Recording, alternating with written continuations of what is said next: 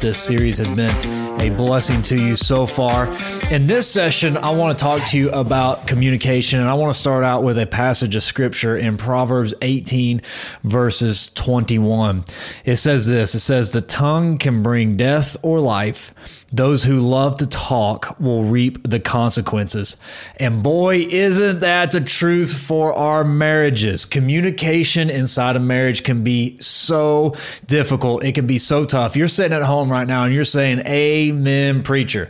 In fact, I heard this joke one time. It went like this. It says, a man said to his wife one day, "I don't know how you could be so stupid and so beautiful at the same time." And the wife replied, "Allow me to explain. God made me beautiful so that you would be attracted to me, and God made me stupid so that I would be attracted to you." Ouch. Like, that is not how you communicate with your spouse. And yet that's how a lot of us kind of talk to each other. We constantly take jabs at each other. Every married couple knows that communication can be very tricky inside of their marriage. When I was preparing for this session, I really wanted to start and give you guys something like the 7 steps to great communication. The problem is that there's not a lot of information on there on how to communicate well. If you start doing some research online or in books, there's not a lot of information on how to do this thing called communication right between a husband and wife. In fact, most of the information that you'll find when it comes to communication is actually about resolving conflict inside of a marriage. If you do a quick Google research, you will see that most marriage communication articles and books written are about resolving conflict or working through conflict. It seems like everything written about communication and marriage is this based upon the idea that we are not good at communicating, therefore we need to be good at resolving conflict. And I find this really fascinating. And I started thinking, why is that? Why is all the material written about communication in marriage about resolving conflict? And here's what I've come up with. Because we're bad at communicating. Very insightful, I know. But the truth is, a lot of us in marriage struggle and have a difficult time communicating to our spouse, which brings a lot of conflict that we have to work through. So why is this idea of communicating so tricky? Well, Mark Rutland, perhaps one of the smartest men on the planet, came up with the best explanation, the best definition of communication I've ever heard. He said this: effective communication is the right message to the right party in the right way at the right time. That's why communication inside of our marriage is difficult. That's why, gentlemen, when you tell your lovely bride that she's acting like her mother, that might be the right message, but it is not the right message in the right way. That's why, ladies, you get frustrated at your husband when you're trying to tell him about the amazing deal you found at the mall, but he isn't listening to you because he's watching the football game. You might have the right message and it might be to the right person, but it's at the wrong time because he's preoccupied in what he's doing. I know that this has happened to myself and Charity on countless times. Right after we were first married, Charity had a very difficult day at work. She came home, she was crying, her eyes were puffy, the makeup was running. The problem was we were going to go to a concert that evening with a bunch of people from the church. And so Charity's telling me, "I don't want to go. I look horrible. I just don't want to do this." And I had really good intentions. I was trying to help her out, but I communicated very poorly in that moment. I said, "Honey, don't worry about how you look. It's going to be dark inside the concert room." Ouch. That's the wrong thing to say in the moment. I had good intentions. I was trying to help her feel better, like, don't worry about it. But obviously I communicated really poorly in that moment. Effective communication is the right message to the right party in the right time in the right way. And what you notice is that there is a lot that has to be right for the communication to be effective. So when you throw into the mix 2 flawed human beings in this thing called marriage, we obviously have a recipe for a communication disaster. And to complicate this matter even more, there are no universal steps of communication to guarantee that you're not going to have a problem. Therefore, the right message might be in the right way at the right time for you, but it's different for your spouse. And that equation can change from day to day. You might know how to communicate very well to your spouse today, but because of how life changes all of us, maybe tomorrow, how you're communicating today is going to be ineffective. perspective. So as you change and as your spouse change, the communication pathway is also constantly changing. And so there's no way to always guarantee that all of these rights are going to be met every time you and your spouse start to communicate. Sooner or later, there's always going to be problems because everyone communicates at different ways at different times. That's why you and your spouse start to argue and bicker over the dumbest things. Sometimes Charity and I will be arguing and bickering with one another. And I'm like, how did we even get into this argument to begin with? And you start to realize and you start to play backwards the argument, and you're arguing over something as stupid as someone forgot to put toast in the toaster. True story. That happened one time to us. So we have to come to grips with this truth. There are going to be communication breakdowns in our marriage.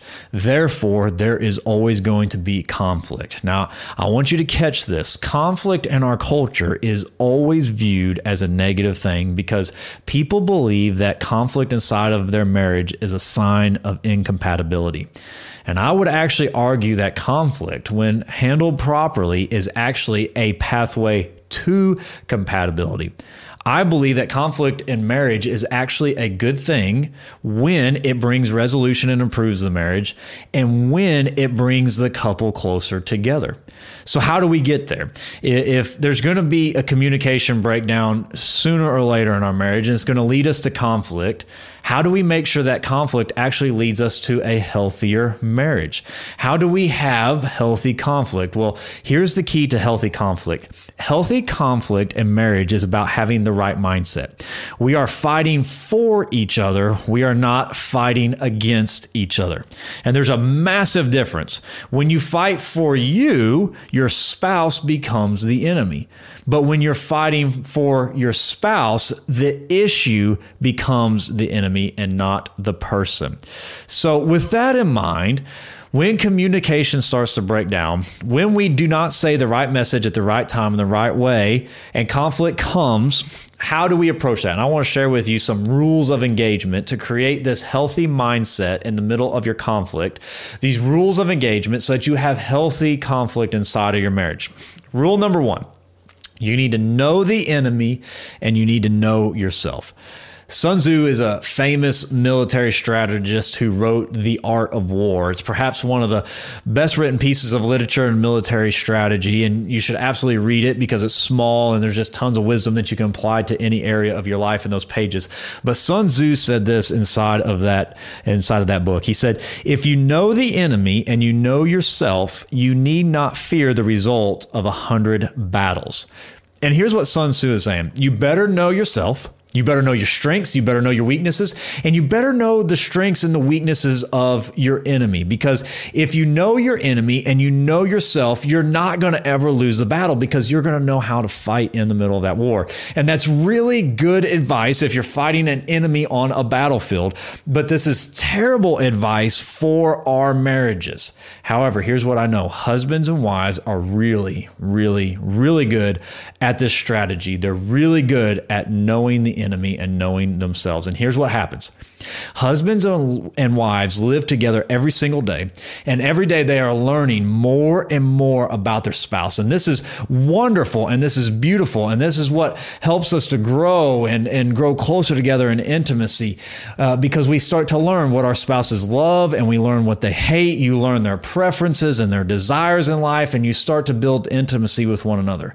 Your spouse becomes the person that you know better than anyone else, and maybe you even know your spouse better than you know yourself. This is a beautiful thing until you have conflict, because here's what happens.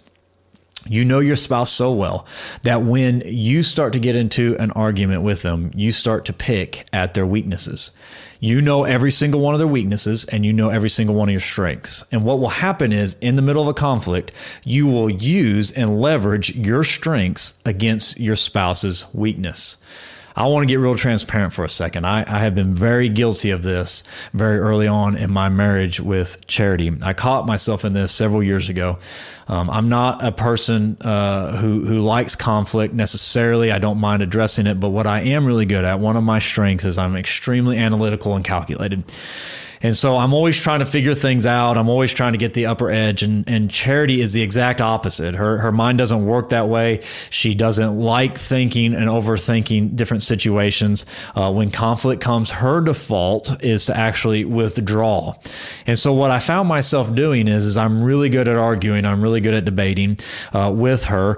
And honestly, I don't mind approaching conflict. And so when conflict started to come into our marriage, I would use my strengths against her weakness. And frankly, sometimes I would talk her into feeling guilty about things that she shouldn't feel guilty about. That was my fault. Why? Because I was using my strength against her weakness. Conversely, she knew that I hated when she withdrew. So when conflict started to come, she would just withdraw. So it drove me nuts. She was using her strength against my weakness. And that's what happens in a lot of our marriages. Our natural default setting as human beings is we always want to win. And so when conflict comes, a lot of times what we're doing is we know ourselves very well, we know our spouse very well, and without us even realizing it, we are leveraging our strengths against their weaknesses to beat our spouse down so that we win the conflict. But that's not what healthy conflict in marriage is about. It's not about winning. It's about resolution and restoration inside of the marriage. And so if you're attacking your spouse's weaknesses, you are never going to bring resolution and resolve to that situation. So you need to be very careful of that. You need to set that as a rule. Rule number 2 is this. You need to ask the question, is this the hill I want to die on? I'm sure you're like me, where you've been arguing with your spouse and halfway through the argument, you caught yourself saying, why in the world are we arguing over this issue? This is just not worth it. I don't know about you, but I know I found myself there many times. We were in an argument and I would say, this is just not worth the emotional stress of that argument. I want to read to you 1 Corinthians chapter 6, starting verse number 7. Paul's writing and he says this, to have lawsuits at all with one another is already a defeat for you. Why not suffer wrong? Why not rather be defrauded? Paul has given us some wisdom here, and I believe it applies even to our marriage. Apparently in the Corinthian church, the believers had disputes from time to time, and what would end up happening is they would take each other to court, and Paul's shaming them. He's saying the fact that you guys are fighting to the point that you are going to court with each other means that you have already lost. And I think that same truth applies for our marriages. Sometimes we allow ourselves to fight beyond what it really is worth. And it would be better for us just to be wronged or to be defrauded. Now, I say this expression to my leadership team in a charity all the time. Whenever a crisis arises and it's petty and it's not eternal, I'll tell them, this is not a hill that I want to die on. And what I mean by that is the cost of fighting for this piece of ground is going to be very costly, and it's going to be more damaging than the reward is worth. And if you know me, you know that conflict doesn't scare me. But what I have learned over the years is that there's no reason to run into every fight possible that you can get sucked into. And the truth is, our marriages, we allow ourselves to get into conflict that is not worth the emotional cost. We allow ourselves to get worked up over the most uneternal and immaterial things that are not going to matter in a week, let alone in 20 years. And so we fight, we argue, and we wound our spouse over things that do not matter. Why? Because we just want to be right. And that is not worth it. It would be better to be wronged. It would be better to be defrauded in those moments than to wound our spouse. I remember reading about a couple who had been married for something like 70 years, and they sat down with this couple and they asked for advice on marriage. And they asked the wife, what's the secret to your happiness? And she said, well, when Harry and I were going to get married, I determined to write down the 10 things that irritated me the most about him beforehand, that I knew that he did, that he was going to continue to do. And I chose and decided that I was going to forgive those 10 things before he ever did them. The problem is I never got around to writing that list. My wedding day got very busy and I forgot to write the list. So as we were going on in our marriage, whenever Harry did something that irritated me, I would say, thank you, Jesus, that is on the list of 10 that he is already forgiven for. And I thought that was just a great piece of advice, because Proverbs 12:16 says this, a fool is quick-tempered, but a wise person stays calm when insulted. There's so much wisdom in that truth because we allow ourselves to be defeated in our marriages over the littlest things, and we allow the littlest things to come between us and our spouse, and we fight for hills that just are not worth it. Now, I don't want to downplay this because, on the other hand, there are some hills that are worth fighting for. There are certain issues in your marriage that you need to bring resolution to, that you need to bring some restoration to those issues. And you do need to have conflict. You do need to communicate with your spouse. You do need to work through those issues in those areas, because if they're not dealt with, they're going to lead to bigger problems down the road. But not every little thing is worth fighting for. The third rule in conflict resolution inside of our marriage is this: you need to fight fair. You need to fight fair. Conflict in marriage is going to happen, so we need to be wise enough to establish a healthy battlefield. I believe one of the most important boundaries that you can set up in your marriage is the rules of how you're going to fight. You need to have a Geneva Convention, if you will, in your marriage, because at the most raw times in our emotions, we tend to wound those who we are closest to.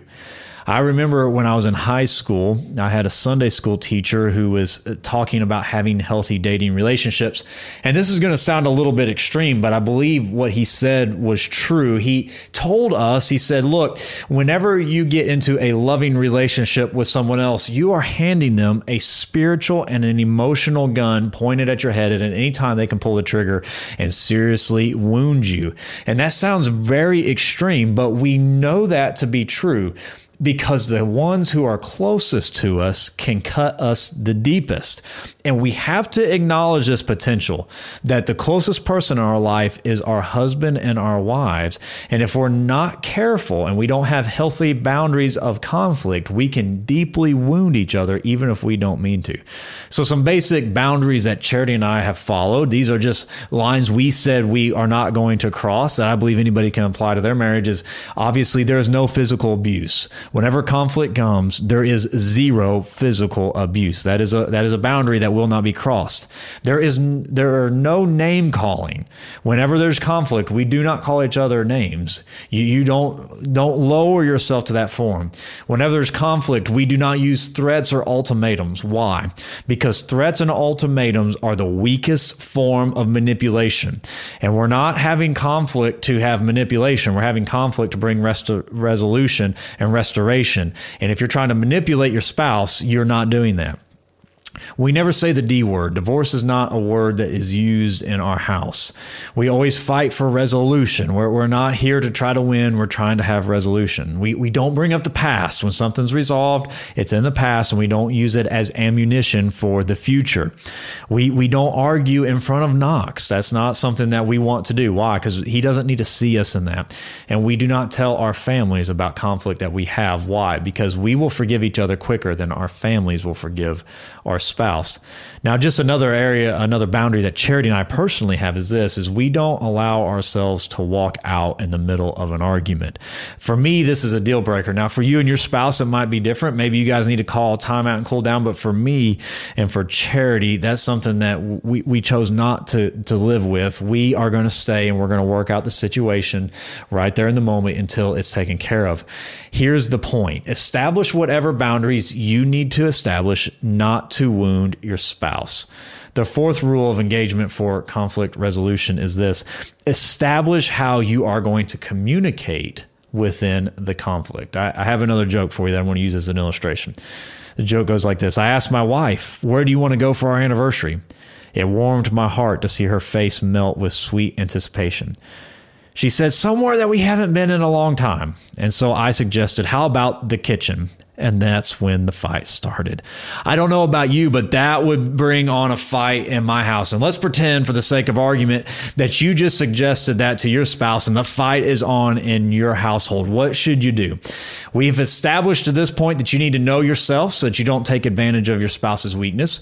We have established that there are a lot of things in your marriage that are not worth arguing about. We've also established that we need to have boundaries in our conflict so we don't wound each other. Now we need to talk about the specific communication boundaries that are actually going to help us to resolve the problem, because remember, that's what this is about, is bringing resolution. What are some things that can help you communicate to your spouse to bring resolution? Let's pretend you just suggested to your wife that she goes to the kitchen on your anniversary. What do you need to do? You need to remember a few things in the middle of this argument. All right. You need to remember that the course of the conflict is not set by the person who initiates the conflict, but by the one who responds. I want to say that again because I want you to think about that. This is very important. Remember, the course of the conflict is not set by the one who initiates the conflict, but by the one who responds. Your spouse might be having a bad day and they popped off to you. The conflict hasn't started unless you engage. The course of that conflict is always determined by the person who responds. Jesus taught us this beautifully in Scripture. You will read account after account in Scripture where the religious leaders would come to Jesus and they would try to trap Jesus in his words. They would try to drag him into arguments, but he never allowed himself to get sucked into those arguments because he would always choose to respond. You have to make a split-second decision when your spouse pops off to you. Will I respond or will I react? When I react to my spouse, I'm making decisions based upon my emotions in the moment. And in the moment now, I'm irritated. But when I choose to respond, I take my spouse into account. I think logically and I say, maybe my spouse has had a bad day. Maybe I need to be gentle in this moment to figure out what's going on. You need to remember that a tender touch makes it difficult to use harsh words. When I was doing research for this session, I came across a gentleman who said this, and it made so much sense to me. He was writing an article, and he said that him and his wife discovered very early on in their marriage that when they began to argue, if they touched tenderly somehow, that it was very difficult then to use harsh words with each other. And so they have a rule in their house that when they start to argue, that they will sit on the couch, he will sit down first, and then she will lay down and put her feet on his lap. And just that little bit of their touching makes it difficult for them to use harsh words with each other. Perhaps that's something you needed to use in your house whenever you're communicating in the conflict. Remember to learn to be slow to speak and quick to listen so that you can actually hear your spouse. James 1:19 says, "Understand this, my dear brothers and sisters, you must all be quick to listen, slow to speak, and slow to get angry." We forget that healthy communication is a two-way road where we're listening at least half of the time. And when you're listening, you actually need to be listening to learn, not listening to respond. That's what a lot of us do when we're in the middle of the conflict and we're communicating in the conflict. We're just listening so that we can figure out our response in order to win. What we need to be doing is being slow to speak, quick to listen so that we can learn, so we can understand why we're even in this situation to begin with, and we can bring resolution quickly. Remember to ask yourself, is God honored in this conflict, and is my spouse honored in this conflict? Because even in the middle of your argument between you and your spouse, God can be honored and should be honored, and your spouse can be honored and should be honored. If they're not honored, then you need to raise the level of your communication. Remember to let your words be covered in grace. Colossians 4:6 says, "Let your conversation be full of grace, seasoned with salt, so that you may know how to answer everyone." In the midst of your conflict, your words need to be full of grace towards your spouse. You need to season your words with salt. Salt cures food and keeps it from spoiling. So we should not be using rotten words towards our spouse. We need to speak with grace and love towards them. Remember to speak words that build up and do not tear down your spouse. Ephesians 4:29.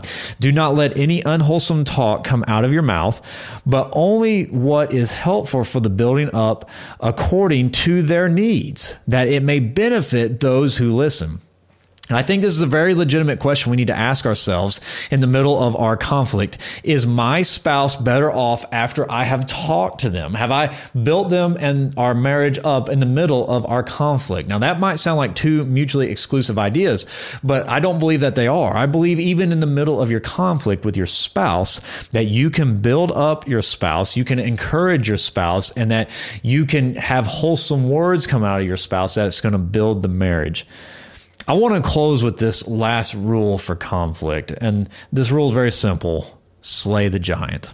The fifth rule we need to remember in conflict resolution is slay the giant. Ephesians 4:26 and 27 says this, and do not sin by letting anger control you. Do not let the sun go down while you are still angry, for anger gives a foothold to the devil. Some of you are thinking, yeah, that was written by an unmarried man. But hear me. Committing to each other to resolve the conflict quickly is one of the healthiest things that you can do in your marriage. It's one of the greatest gifts that you can give one another. Dealing with conflict quickly shows a sign of commitment in your marriage and to your spouse. I had a friend, Darren Woodard, who said this one time. He says, if I just roll over at night, it shows that I don't care. One thing Charity and I have discovered is that when we pray together, it's very difficult to stay angry at each other. And so we have a routine at night. Every night we say a little prayer with each other before we go to sleep. And it is so difficult to pray to God when you're angry at your spouse. And maybe that's something you should try, because it forces you to bring resolution to that conflict quickly. I don't believe that this verse means that we need to get every single detail resolved before we go to sleep. But what it does mean is that you need to express in a healthy way your intent to love and be there for one another. And when you make that commitment, you are slaying the giant quickly. And you're learning and you're saying, look, our marriage is going to be free from the worry that this tension, this conflict is going to drag on for a long time. I'm not going to wound you. We're going to resolve this because I'm committed to you. Learn the power of saying, I am sorry, and learn the power of saying, I forgive you. That's what we really have to do if we want to slay the giant. The two things I've always appreciated about Charity the most are this, is that she always tries to improve. So whenever we have conflict, she always tries to learn and improve from that. And I also know that she's never going to leave. I know she's committed because every time we've ever gotten into conflict, she's shown me those two things.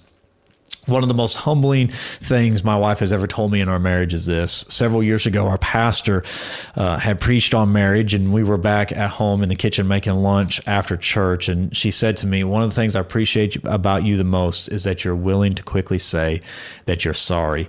And that really meant a lot to me, because it's something I do try to do for my wife, and she tries to reciprocate that to me.